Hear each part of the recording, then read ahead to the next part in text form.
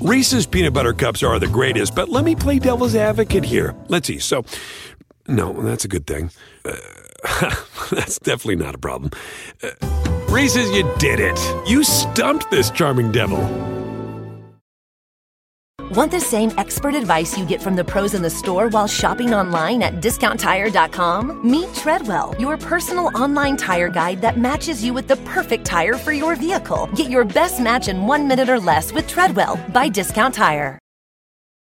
This episode is brought to you by Progressive. Most of you aren't just listening right now, you're multitasking. But what if you could also be saving money by switching to Progressive? Drivers who save by switching save nearly $750 on average, and auto customers qualify for an average of 7 discounts. So multitask right now. Get your quote now at Progressive.com. Progressive Casualty Insurance Company and affiliates, national average 12-month savings of $744 by new customers surveyed who saved with Progressive between June 2022 and May 2023. Potential savings will vary. Discounts not available in all states and situations. I feel like he's one-to-one, Pat, things that he does, Pat off the field, his character, his personality, man, it just screams like that high school quarterback that all the girls love, that that like as a guy on the team you wish you were the quarterback. Like that's like me in high school, like wanting to be Pat. So if you ask to describe him, I just feel like Pat is like this. He's the homecoming king. The guy, he's on every billboard. Like I'm driving down the street and I see him on like billboards. I see him everywhere. It's pretty dope,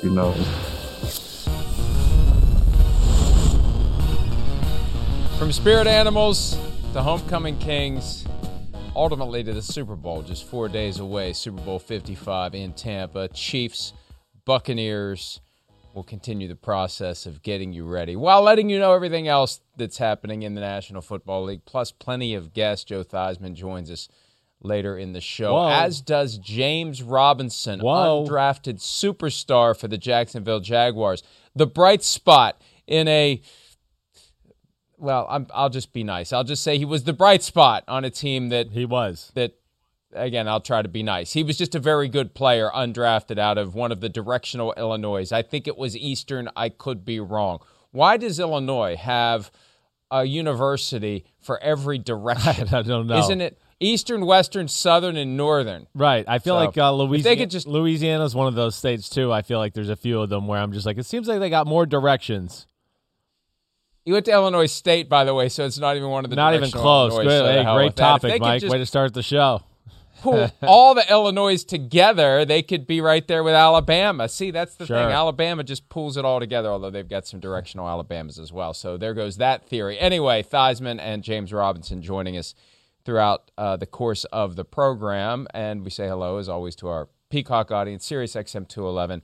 Sky Sports NFL, 7 o'clock primetime UK and Ireland. We know that the NFL fans over there love Super Bowl week as much as we do, if not more. And hello to our podcast audience. Chris, you're back. I'm you're back in the studio. No lighting issues, no funky backgrounds behind you. You're back in your normal habitat. It's good to see. Thank you. All good. Yep, we got about 2 feet here. It wasn't bad. Roads were okay, a few tough spots here and there, but no, it's always good to be back, like in the normal environment, in your routine. I'm a very routine person, as you know, and you like to joke around a lot, so it feels good.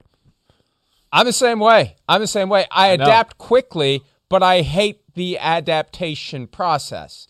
And once I've made the shift, I don't want to change to anything else. I'm fine with the new routine, but then you put me in a new routine, and after I complain about it for, 1 day, 2 days, 2 weeks, whatever, then I'm good to go. I haven't been in that building. I can't remember when I was last in that building because of everything that's happened this year. I mean, the last time we were together, as we've discussed a couple of times this week, is when you were throwing up in a garbage can at the scouting combine in Indianapolis. It's 2019, end of the regular season. Were you here wild card weekend of the 2019? I don't remember. Probably wild card weekend. Yeah, No, it was wild card weekend, 2019 season, because we went to California for the divisional round game between the Vikings and the 49ers. Wow, that's been a long time. Time flies. Yeah. Time flies, but it has been a long time. All right, let's get to it. The Super Bowl, as mentioned, is coming up in just 4 days. One of the injury issues that didn't get as much attention because Patrick Mahomes had a concussion was that toe on which he obviously was hobbling in the divisional round game against the Cleveland Browns. Mahomes played in the AFC Championship against the Bills, looked fine, no issues. He met with reporters yesterday and provided an update on that toe that continues to get back to full strength. Here he is. It feels a lot better. Having these 2 weeks to let it rest and heal up, especially being almost 3 weeks away from over 3 weeks away from the injury itself. And if you look at those type of injuries, that kind of gives you the normal timeline. So definitely every single day that I get to rest it makes it even better. But it's pretty close to 100%. I'm sure by game day it will be. Well, that's good news for the Chiefs, bad news for the Bucs, because they're going to need him to be fully mobile, to be able to run around at full speed, to have no impairment, no limitation. But I was impressed thinking back to that Browns-Chiefs game when he was hobbled between plays. Yes. And he was fine during the play. Right. I mean, noticeably uncomfortable, right, in between plays, to where you could see the look on his face and there was a little bit of like a permanent grimace to be like, wow, this is radiating through my whole body, right from my big toe. It is a very annoying injury, as we've talked about. But I think like you just said, Mike, I mean, his movement is key to the Super Bowl. It's key to his success, the team's success. We know about the offensive line issues, right? So part of their way, hey, offensive line issues. We know how great he is at scrambling and making people miss and move and doing all those things, but it's become part of their game plan, as we've talked about. All those sprint out passes and everything like that. Plus, with a Super Bowl defense like the Bucs, who is going to have that 2007 Giants mentality that, hey, the front four, we got to get there or we can't win the football game. This is, not what they want to hear, because the difference between that 2007 Tom Brady New York Giants football game is you knew where Tom Brady was going to be. That's the greatness of Patrick Mahomes. You can get pressure on him and feel like you never get close to him because he makes people miss and then throws completions down the field. So it's good to hear for him, for sure. And we've talked about this before, that condition, turf toe. It sounds so innocuous. I remember the first time I ever heard a guy had it was Franco Harris in the 70s. And I remember thinking, turf toe, that doesn't sound very bad. Why can't he play with turf toe? But it's a spraining of the ligaments in that big toe. It's extremely painful. And you think about it, just go walk around. Get up and take a walk right now. Yeah. You push off your weight on that big toe as you move. And if those ligaments are sprained, you've got a problem, especially if you're trying to run around full speed in those football shoes that are tight and uncomfortable. He wore a larger cleat in the AFC Championship and had some extra padding in there. We'll see whether or not he needs that on Sunday. But it sounds like he's getting to where he needs to be, which, again, is very good news for the Chiefs, not very good news for the Buccaneers. Also good news for the Chiefs. Sammy Watkins, a guy who, let's face it, you can't count on him. No. He can't stay healthy. But last year in the Super Bowl, he had a big impact. Ran by Richard Sherman, made a big catch, helped the effort to take the lead late in the game. Sammy Watkins gave an update on his injury status with the calf problem that has kept him out of action. Here he is from yesterday. Feeling great, but I'm still working out with the training staff for Rick. And just going over everything so I can have a chance and possibly, go out there and feel 100% or 95 or 85, wherever I get at by Sunday. But feeling pretty good, very optimistic, but having good practices. So hopefully I can go out there and have fun and play. Well, he's going to be out there even at 85%. That's what you do, though, when you're in the last game of your contract and you got to do something to get someone's attention. It's going to be very difficult for free agents coming up in 2021. Not the big-name guys, the mid-level guys. The salary cap going down. The stars are still going to get their money. The rookies are still going to get their money because it's all predetermined. It's a formula based upon where you're drafted. The guys in the middle are going to get squeezed as the cap drops.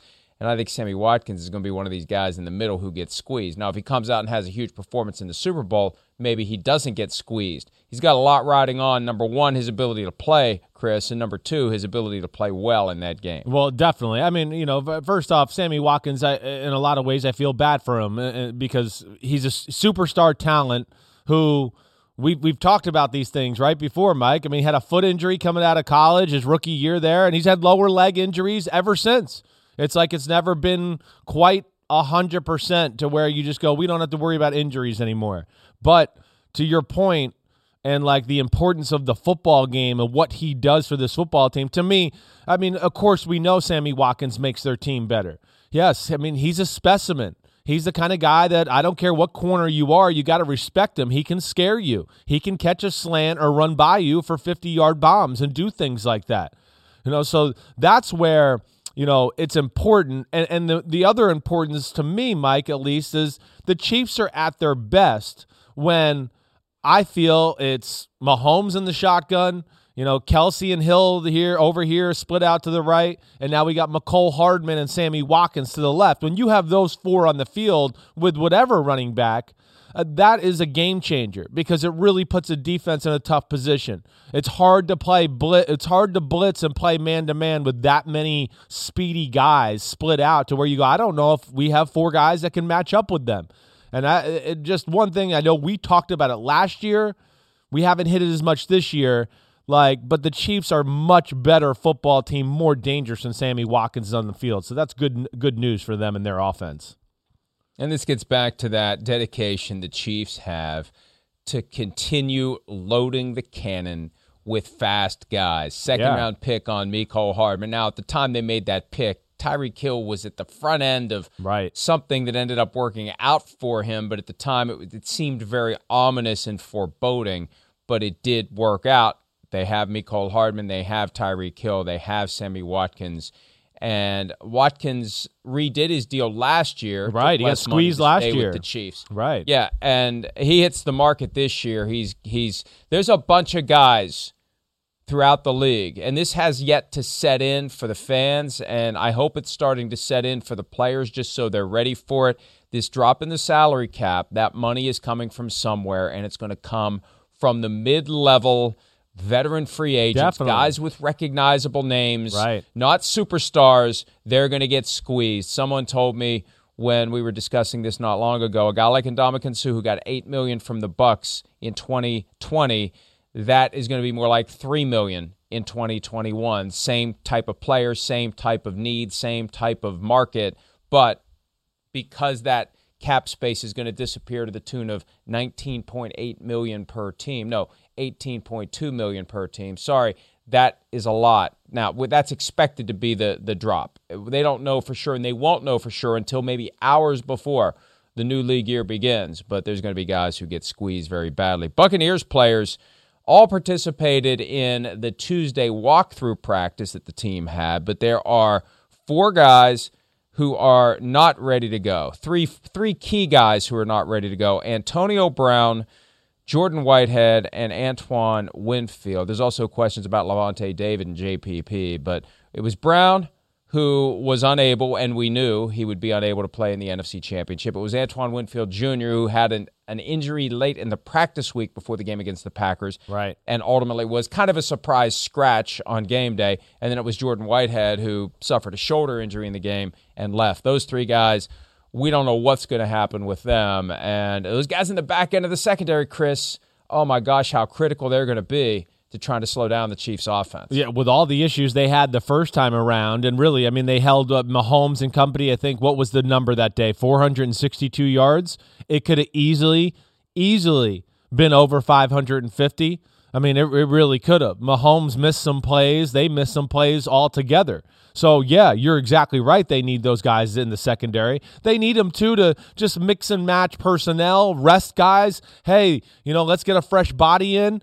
But, two, they'll have their, certain matchups where, okay, it's, 2nd and 5. We want to play a lot of DBs in the game, but we need the extra safeties here because they might run the ball or do something like that. That's where they're going to miss these guys a lot as far as Antoine Winfield and Whitehead. They need them. They're tacklers. They're pretty good coverage, pretty good range as far as pass game's concerned. I mean, so that's a big deal. The Lavonte David JPP thing would be huge, but I don't get the sense that that's like a real concern, right, Mike? Or like a real thing that they could miss the football game. It's just kind of like maintenance, and they're not 100%, and we're taking care of them right now. David's got a hamstring injury, which requires, above all else, rest and time, and he didn't practice at all last week. Also, JPP, and I'm looking at the report here. Of course, that's the Chiefs, so that's not going to tell me anything. JPP has a knee. Yeah. And he was given this is strange. He got the designation all 3 days last week, did not practice because of knee, and then not injury related, which is one of those strange things about the NFL injury report. So it was kind of his knee, but it was also kind of rest. So it's not just the knee. Right.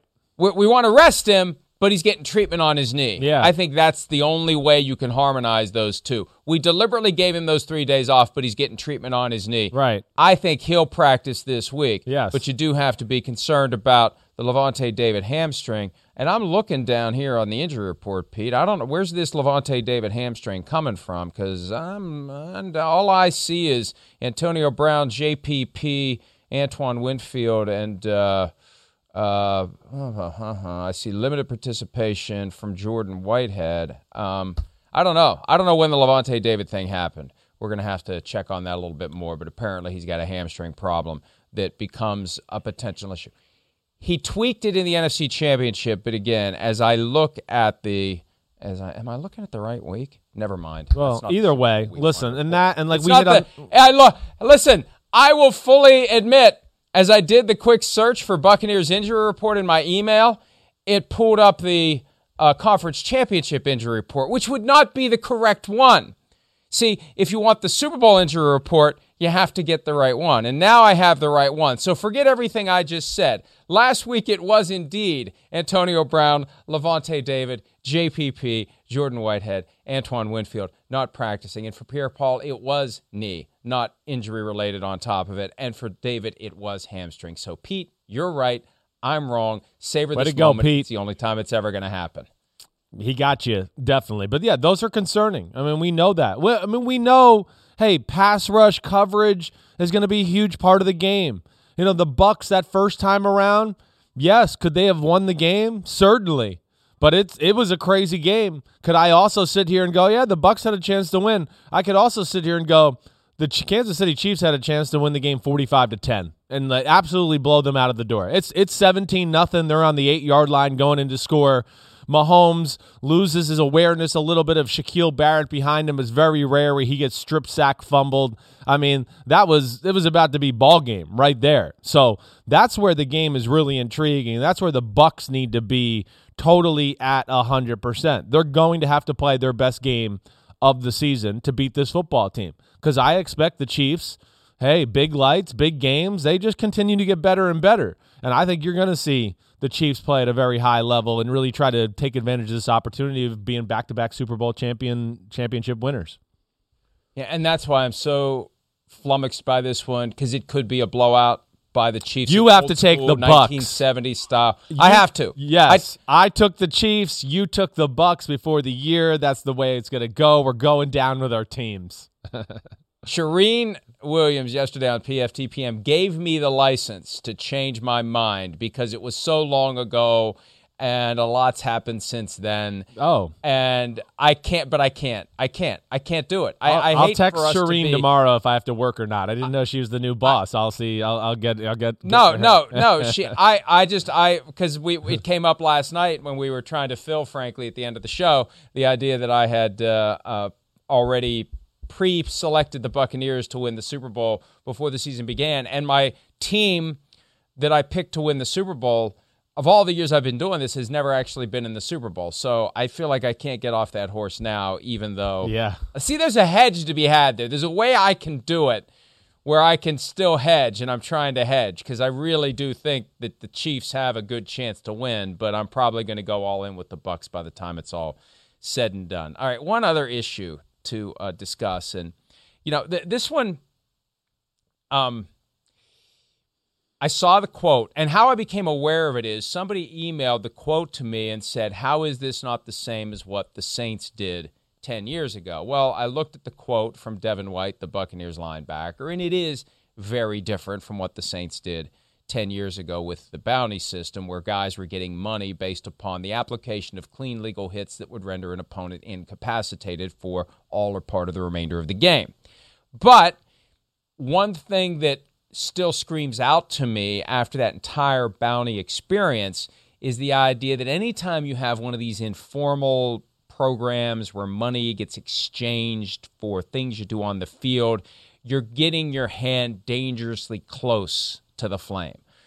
That's the background. And that's why I wrote something yesterday about what Devin White had to say, I think it was Monday, where this issue came up. Listen carefully to what he had to say about a competition he has with Lavonte David when the possibility of guys giving each other money based upon things they do on the field is mentioned. Here is Devin White from earlier this week. It's always that mentality, like beat me to the ball, get more tackles than me. Let's see who can come up with the biggest play first. You know, that whoever come up with the biggest play, that person got to pay the other person $1,000. Just little stuff that I'm able to throw into our game to make it more interesting as well. So whoever makes the biggest play has to, whoever gets the biggest play gets $1,000 from the other guy. That's a competition that Devin White has with Lavonte David. And again, that in and of itself, I've asked the league, is that even prohibited? Because my understanding in the aftermath of the bounty scandal was no more of this stuff, no more of these programs with guys giving money to each other based upon, because once you start down that path, you very quickly end up in a spot that is dangerously close to where the Saints and other teams were. That's the one thing that still irks me, Chris, about the bounty scandal. I know. A bunch of teams were doing this. Of course, yes. And the league decided to go grab one of them and make an example out of them and scare all the rest of them straight. Well, here we are a decade later. This is still part of the culture, this idea that guys have side wagers or side pools or side whatever based upon what they do on the field. It just, knowing how it happened before, knowing how it starts and how it can grow, it's just the kind of thing where if I'm the Buccaneers and I hear that, I'm like, guys, it's probably something we shouldn't be doing. Yeah, because it is going to bring attention. There's no doubt. Okay, it is different than the Saints and some other teams that I am aware of, because that became a team thing too. It became the whole unit, the whole defense in a meeting. And then, of course, we have the recordings of the coach saying, hit the head and do all of those things, which made it sound, of course, a lot more egregious. That was even after. Though, the bounty scandal came to light, but it did make it worse. Yes. So, but either way, this, Mike, and we know this, you know this, we've talked about this before. This goes on everywhere in the NFL. Now, it's not about injury. It's not about trying to get over anybody on the salary cap or anything like that. Correct. It's always really just about these type of things like, hey, we're going to go play. We're going to play really hard. We know that. We're really not going to think about these side bets until we get back in on Monday, and then we'll go, hey, remember we had this? Who had the biggest play and all of that? But it is part of a little bit of the camaraderie of football to a degree. Yeah, these guys are making a lot of money. It's just about kind of adding some juice to the room. The offensive line used to have a jar, right? Every time the offensive line had a pancake block or something like that, the offensive line coach and assistant O-line had to put, money in there. At the end of the year, the guy who has the most pancake blocks gets to take the jar home, right? So it is part of the sport, but we don't want to go into the danger area like you're saying, and that's where you get scared. And that's where it can become problematic if, whoever makes the biggest play wins. Well, what constitutes the biggest play? I get it. Right. Interception, fumble recovery, broke this guy's sack, leg. Right. Yeah. Right. And it's not just broke the guy's leg. It's just, you hit the guy clean. Right. You hit the guy legally, but he's on the sideline for the rest of the game. And ultimately it becomes you knock the other guy's quarterback off the field. And that's the ultimate big play of the game because, Patrick Mahomes down to Chad Henne. That in this specific game. So I see that, and it makes me nervous because I know that was at the core of what blossomed into this weed that was infesting the NFL. Right. And I thought it had been eradicated, but you're right. It's still there to some degree. And Devin White, he would have been in middle school when all this happened. Right. So he doesn't know. And, for him, it's just kind of when in Rome. And I think the key is, and all players need to understand, don't talk about it publicly at a press conference 6 days before the Super Bowl. Right. Because then it gives guys like us the opportunity to say, hey, probably something you shouldn't be talking about. He's getting it today in the locker room and in the facility. He is going to get it from everybody. Hey, why don't you just tell them the defensive game plan, Devin? They're gonna be all over him. Oh, you damn second year. You're still a rookie saying that stuff on the mic. He's going to hear it from everybody today. They're not going to be pissed. They're going to tell them, hey, let's keep these things under wraps. Let's not publicize it. This is stuff that stays in the locker room and all of that. But I'm sure he's going to get ribbed by some guys today for sure. Hey, because look, if I'm Devin White, my reaction is nobody told me not to say anything about it. Nobody acted like it was a big deal. Nobody acted like it was a secret. I didn't know I couldn't say anything about it. I'm new here. Yeah, so, you're right. And the punctuation on that idea as to what is or isn't problematic, what the league will or won't do. I asked the league yesterday, can you just clarify, is this allowed? And, of course, no response, which is the standard, we really don't want to deal with this approach. So I got to ask again, which I've done. I've reminded myself this morning to ask again. See, I have to remember to ask again. It doesn't get answered if I don't actually remember to ask again. Sometimes they ignore me the second time, and I have to remember to ask a third time. But there's a point where I become a little bit relentless about it, and I won't let it go. And eventually relentless? I just can't imagine eventually that. a point where they have to just tell me no comment or answer the question. I wouldn't be surprised if 345 Park Avenue has alarms go off when you send an email. There's like, he sent an email. Everybody get on guard, get on task. We don't know what he's asking for. No, because 95% of the time it's something that gets answered fairly quickly because it's not something that they would rather not answer. It's that 1 out of 10, maybe 1 out of 7, maybe 1 out of 5 that I just have to be a little bit persistent to get the answer. All right, let's take a break. When we return, Joe Theismann joining the program, a guy who had some battles with Chris's dad back in the 80s and has a Super Bowl ring, as does Chris's dad, so I guess they're even. We'll talk to Joe about the old days and the new days when PFT Live continues right after this.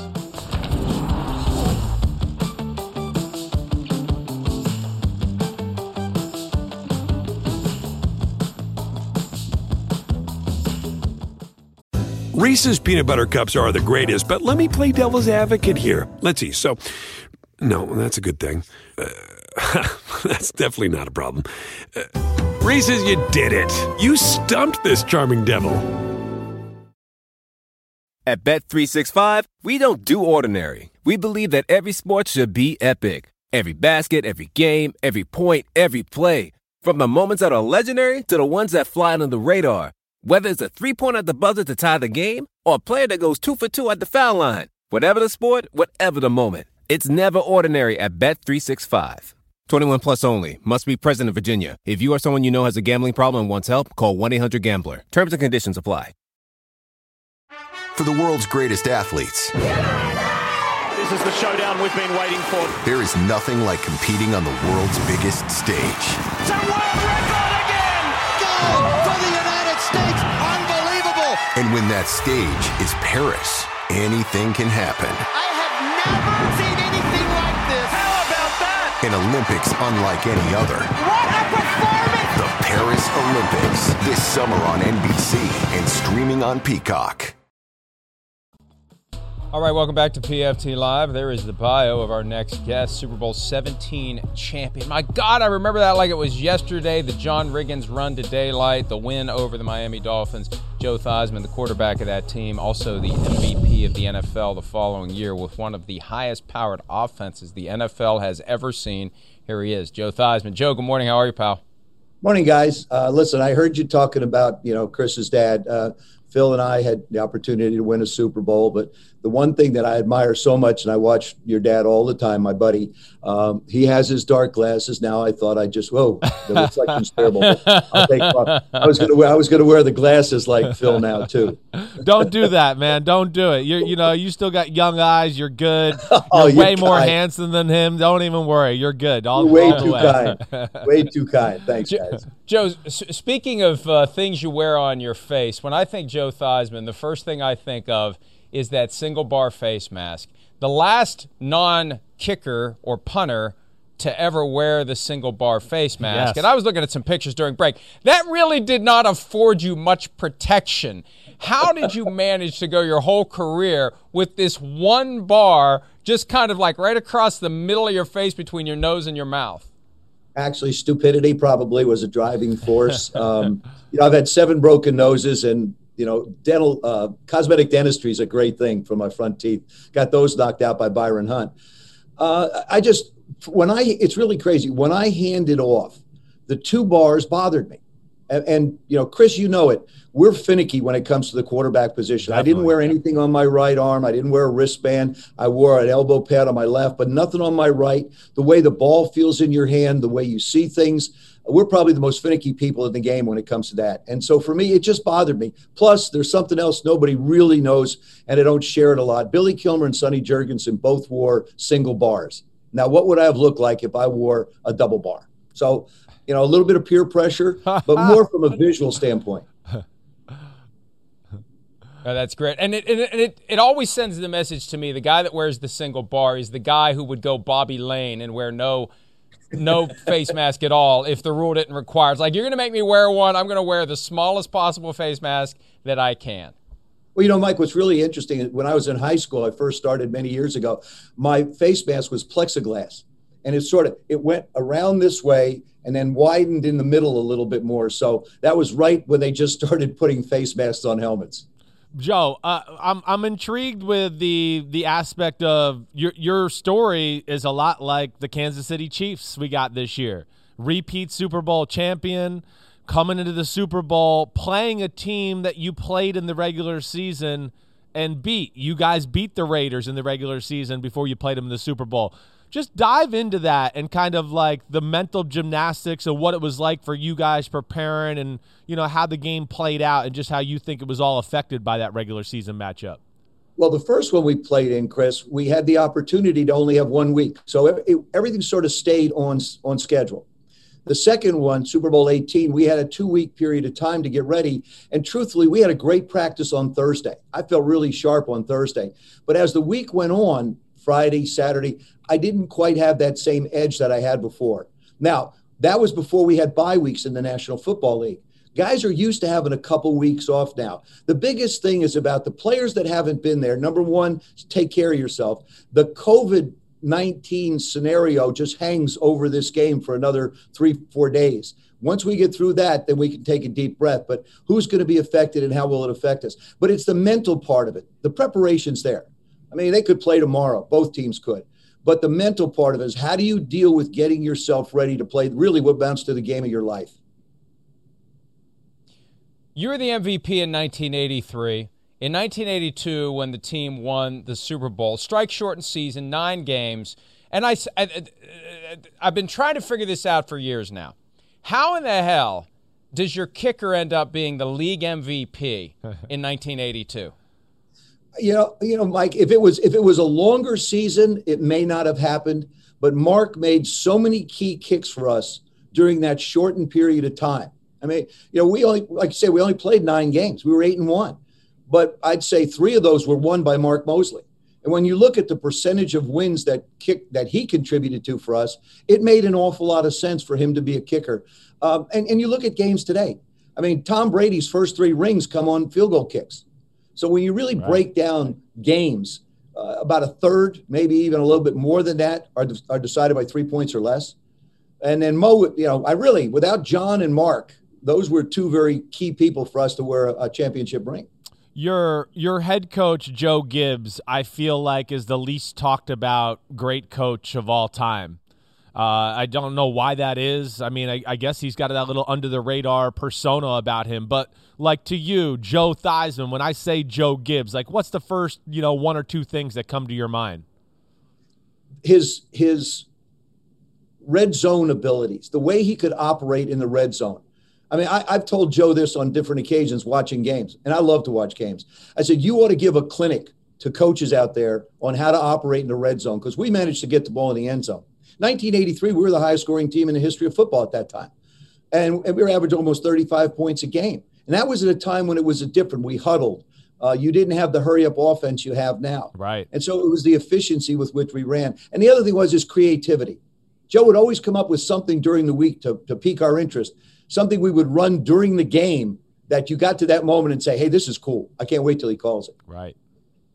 I was reading a book recently, Joe, where Joe Gibbs was consulting with Rex Ryan about 10 years ago, and that issue came up, the idea of specifically inventing plays for individual players. And that would get them even more invested in everything that Joe was trying to do, because the player knew there's a play just for me that we're going to use down near the end zone, and we're going to score a touchdown on it. Exactly. And the thing is too, Mike, is what he does is he fit. The system was a system. It was a 2 tight ends offense. It was sort of innovative at that time. And Joe really developed it as we went on. But what he did is he took the system and then he found the people that he wanted to fit in certain situations. And then he would design the plays to take advantage of that person. He gave us opportunity after opportunity to execute and get the job done. And if you didn't, they'd find somebody else. It's no different than it really is today, except that now you're locked in economically sometimes to keep people around and you just can't do anything.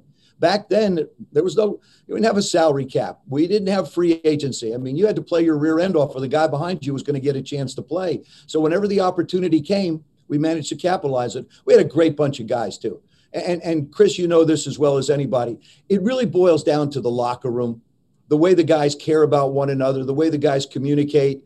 That locker room should and did belong to us. In all the years I played for Coach Gibbs, the 6 years I played for him, I saw him in our locker room 5 times. He let us run that part of the football team, and that's where you really build camaraderie. If there's a problem, we handled it.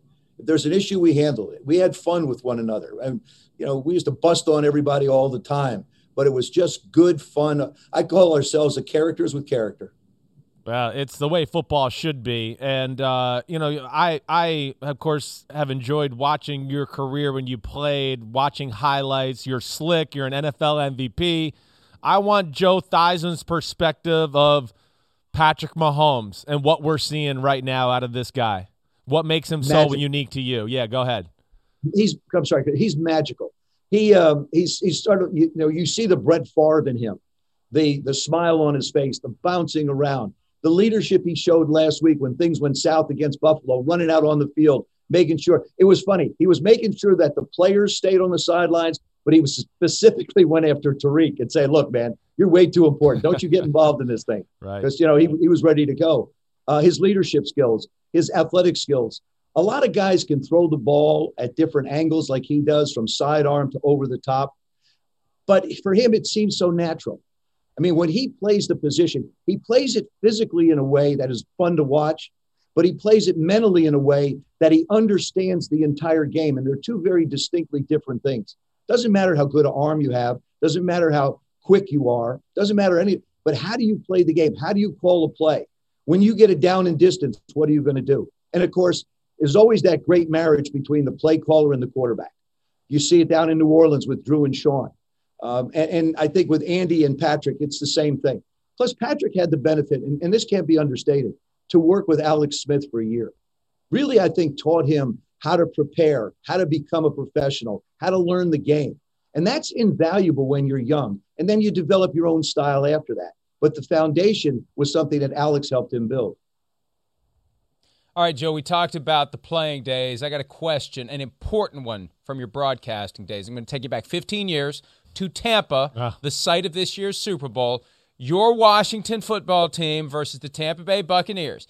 And this guy, Chris, runs into the end zone, scores a touchdown, and he throws the ball in the direction of the pirate ship. Now, He claims Paul that McGuire football, said this. Now, Paul McGuire, we know like Chris, Budweiser beer and stuff like that, but I'm just saying he said it on the air. Chris, please, let me finish, please, Okay. counselor. Chris claims that he threw the ball into one of the holes on one of the cannons. Can you confirm or deny? I can confirm that he did, yes. And if Paul McGuire made that observation, you know it had to absolutely be true. Right? Because when we went in, you know what it's like going in production meetings, right? There he is. Look at him, just ready to go. When Paul went into a production meeting, he only took one note. He took one note. So I asked him one day, I said, Paul, why do you only just take one note in these production meetings? He said, how are you supposed to listen to what people are saying when you're writing? And I thought, basically, I can do both. But, Paulie, he was very observant. I mean, Mike Patrick, Paul McGuire, and having the opportunity to work with those two guys at ESPN was just so much fun. It was the early years of broadcasting at ESPN when it came to professional football. And it was just a ton of fun. Again, it's like a mini locker room. We'd go out to dinner on Friday night, Saturday night, and just really the camaraderie is, I think, what makes the booth really. Yeah. But you know, Joe, you talked about Alex Smith. I mean, I got to ask about him because I was holding my breath all year watching him play. I really was. But just talk about how shocked were you that you actually saw him on the football field this year after an injury that was very similar to your own injury? Honestly, I wasn't surprised because over the last 2 years, we've communicated a lot. We've talked a lot. I've watched his progress. 2 years ago in training camp, he still had that thing on his foot. We would kneel down in the locker room, in the weight room, and just throw the ball back and forth a little bit. I really wanted to stay close to him. I've said this before, and I mean it from the bottom of my heart. Elizabeth, his wife, I know is his biggest fan. I'm number two. Nobody rooted harder for him to come back. In the beginning, I gave it a 75-25 chance that he wouldn't. But then I saw his dedication. I mean, he got a letter from the Secretary of State to be able to go to the center down in Texas where they work on the troops. I mean, he did everything he could. And when you think of his history, the guy carried rocks underwater to train. So, I mean, what else was he not able to accomplish? And just the fact that when he went out against the Rams and Aaron Donald jumped on his back, I held my breath. I went, oh, no, please don't let anything happen. And it didn't. I think it also worked that way for Alex. I think in his mind, it's like, you know what? I can do this again. And then he just got better and better. Of course, at the end of the season this year, had the calf issue. And just the fact that he's out there. I mean, he should, without question, be the comeback player of the year. I don't even think there's anybody close. I think the moment he got on the field makes him the comeback player of the year. Joe, tell us what you have going on with Medliminal. Medliminal is an interesting company. What it is, we examine employee medical bills. And, with this pandemic going on and people trying to save money in a certain way, it's really like a health savings program. What Medliminal does is they put the bills, your medical bills, into an HCAT system. What it is this system examines the bills, and then nurses and healthcare experts go over it. And they really try and save the employers, self-insured employers, they try and save them money. And that's what it really boils down to is how can you find ways to put money back into your company to be able to save yourself? It's a collaboration between, like I say, nurses and then healthcare experts.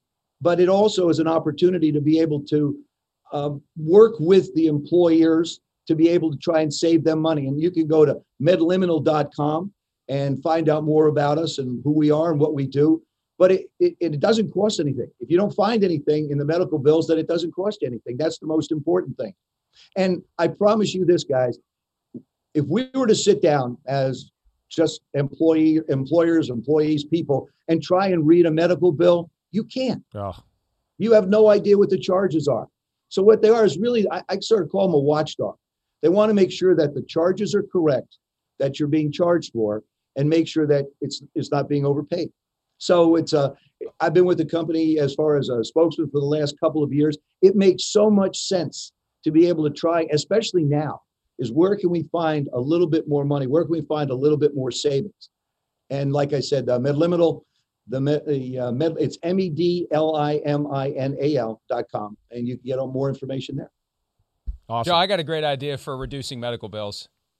Don't wear a single bar face mask. Don't wear a single bar face mask. That's the key. All right. Hey, great stuff. Great seeing you. Great talking to you. All the best. We'll talk to you again down the road, Joe. You the man, Joe. I'm channeling Mike. Be good. You're better than that guy. Don't be. You're better than Phil Simms. The hell of him. We'll be back with more PFT Live right after this. See ya.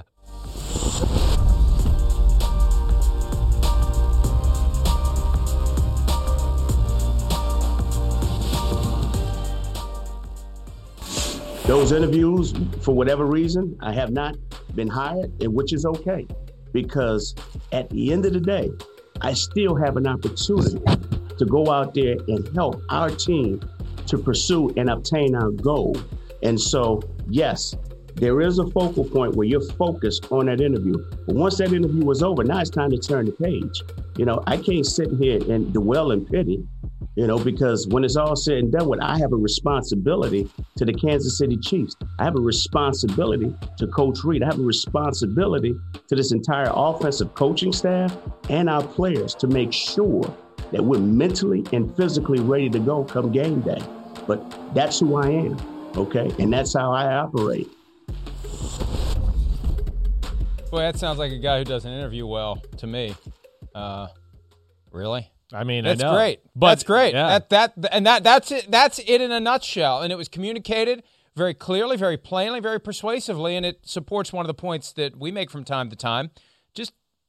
Just stop all of the coaching searches. Don't even start them until after the Super Bowl. You might be so right, you don't Mike. put guys in a spot where you're worried about your team, your current team, right? But you're also worried about whether or not you're going to get a new job. As Right. someone explained to me not that long ago, when the coach goes home at night, assuming he's married, on a Tuesday in advance of a playoff game, Mrs. Coach isn't going to say, how's the game plan coming for Sunday? Mrs. Coach is going to say, have you heard anything about whether or not you're going to get this job? Right. As a head coach somewhere else. That becomes a top priority, and it puts guys in a tough spot. But, Chris, something that Andy Reid said yesterday makes a ton of sense. I wrote about it after I saw the quote. He said, I talked, and I'm paraphrasing here, but I talked to a lot of owners and general managers and team presidents who were looking for coaches about Eric. I gave them input. I am looking forward to finding out from them why he didn't get hired. And I hope that he does make those calls and say, tell me why. And this dovetails with something someone suggested last week. Every candidate, and especially the black candidates who are not being hired at the same rate as their white counterparts, they should know. They should be told. They should have a right to know what it was that kept them from being hired. Is it an interview issue? If so, tell me what I need to do better. How do you get better? They say, well, the interview experience, you get better. Well, not if you keep doing the same thing over and over again. You need feedback from the people who didn't hire you as to why they didn't hire you and how you need to address whatever you need to address so you do get hired. That's only fair. So I like what Coach Reid said, and I hope that the league pushes these teams, if not requires these teams, to give real feedback as to why the candidates for these jobs aren't getting them, because there are some that stand out. And I feel bad for Eric Bieniemy, who's become the focal point of this. He doesn't want that. He doesn't deserve that. But it just kind of happens when a guy who clearly is qualified and you get, and no disrespect to David Culley, I can't reconcile Eric Bieniemy not being hired and a guy who's never been a coordinator, whose name has never been mentioned as a head coaching candidate anywhere, gets the job in Houston. I can't reconcile the two, Chris. No, well, you shouldn't. I mean, he's not in the same stratosphere as Eric Bieniemy. I mean, just the way it looks. I mean, to me, that's just, my honest opinion, especially what Eric Bieniemy's doing, on the offensive side of the ball. The way he talks, again, every time you hear him, he handles himself to a way where I just go, I'd play for him. I don't understand what's going on. I love Andy Reid. He's going to get to the bottom of this. You know it.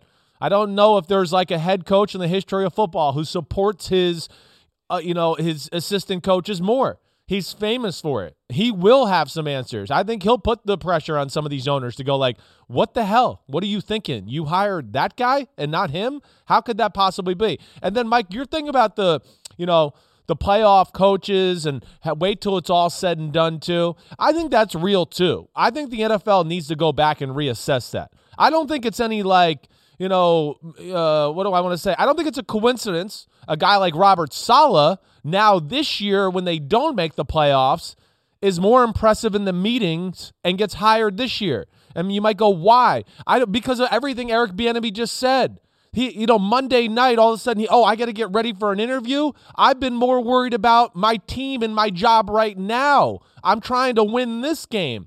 So maybe some of those details in the interview process get lost because, I just worked a 20-hour day coming up with a game plan for a game. Now I got to figure out, my resume and crap like that to where I got to impress some owner with some bull crap charts and things like that. That to me is a disadvantage to these coaches who are in the playoffs. And it creates divided loyalties. And if you do what you have to do to put your best foot forward to get a head coaching job, you necessarily undermine the job that you have to do for the team that you are working for. So there are many issues that the league needs to take a closer look at to improve this hiring process because it is flawed in many ways. And I didn't mean to single out David Culley. I mean, you could look at some of these other guys who got jobs and say, how do they get it instead of Eric Bieniemy? Right. Nick Sirianni, based upon all due respect, the press conference we saw Friday, I still was that big communication? Was that real? Was that and at the end of the day, the teams have to decide who they want. And clearly they are hiring who they genuinely believe is the right candidate for them. I just don't know that the procedures and the processes. When we just consider the fact that these billion-dollar businesses don't bring in a consultant to help their coaches prepare to deliver a 2-minute message at a press conference, what other flaws do they have in how they operate this business that aren't obvious? What flaws do they have in how they go about selecting their coaches? So these are all things that I think the league needs to address, the teams need to address, and the good teams like it, Chris, that there are some teams out there that keep making mistakes. Oh, they love it. It's easier to win football games against the teams that keep making mistakes. Yeah, I mean, I get comments from coaches and people all the time. Good thing this guy's in our division. Glad glad we're coaching against him twice a year. Glad he's picking the players. Yes, I mean, that's part of the competitive nature and things that go on behind the scenes in the NFL. But the Eric Bieniemy thing, to me, is still just mind-blowing. I'm glad he didn't take the Houston or Eagles job. I think I wouldn't want to mess with that right now. We know the Jaguar job wasn't there to be had because of Urban Meyer. But if Eric Bieniemy's not a head coach by next year, there's a real issue. But you imply he was offered the Houston or Philly job. We've heard nothing to suggest he was offered those jobs. I'm just glad he shouldn't didn't have deal taken with them, but no, he was offered them. We'll be right back.